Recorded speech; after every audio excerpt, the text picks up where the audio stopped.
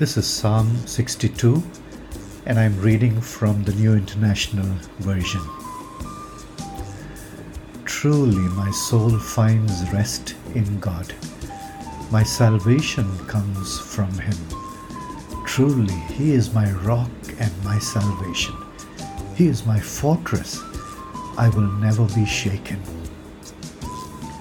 How long will you assault me? Would all of you throw me down, this leaning wall, this tottering fence? Surely they intend to topple me from my lofty place. They take delight in lies. With their mouths they bless, but in their hearts they curse. Yes, my soul, find rest in God. My hope comes from Him. Truly He is my rock and my salvation. He is my fortress. I will not be shaken. My salvation and my honor depend on God. He is my mighty rock, my refuge. Trust in Him at all times, you people. Pour out your hearts to Him, for God is our refuge.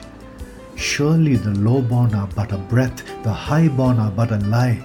If weighed on a balance, they are nothing. Together they are only a breath. Do not trust in extortion, or put vain hope in stolen goods. Though your riches increase, do not set your heart on them. One thing God has spoken, two things I have heard. Power belongs to you, God, and with you, Lord, is unfailing love, and you reward everyone according to what they have done. Heavenly Father,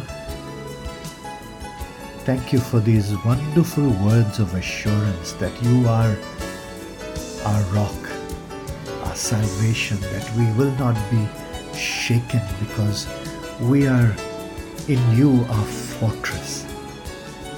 Thank you that our honor depends on you, Lord. And we pray that we will continue to trust you, whatever comes our way.